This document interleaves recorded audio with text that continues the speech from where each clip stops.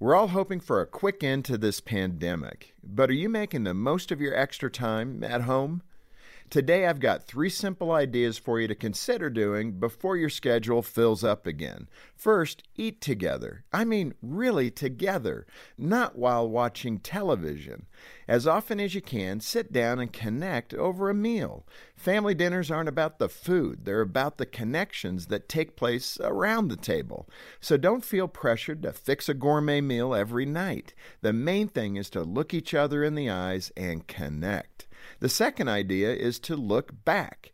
By that I mean reminisce a little. Pull out some old photos and videos. Tell your child stories about their childhood and yours. Family history connects your children to something beyond themselves and deepens their bond with you. Finally, look ahead.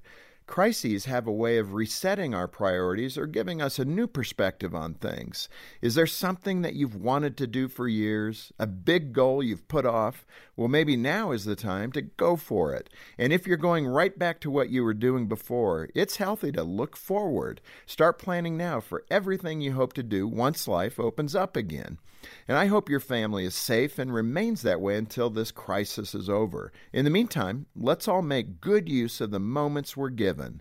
To help your family thrive, go to FocusOnTheFamily.com. I'm Jim Daly.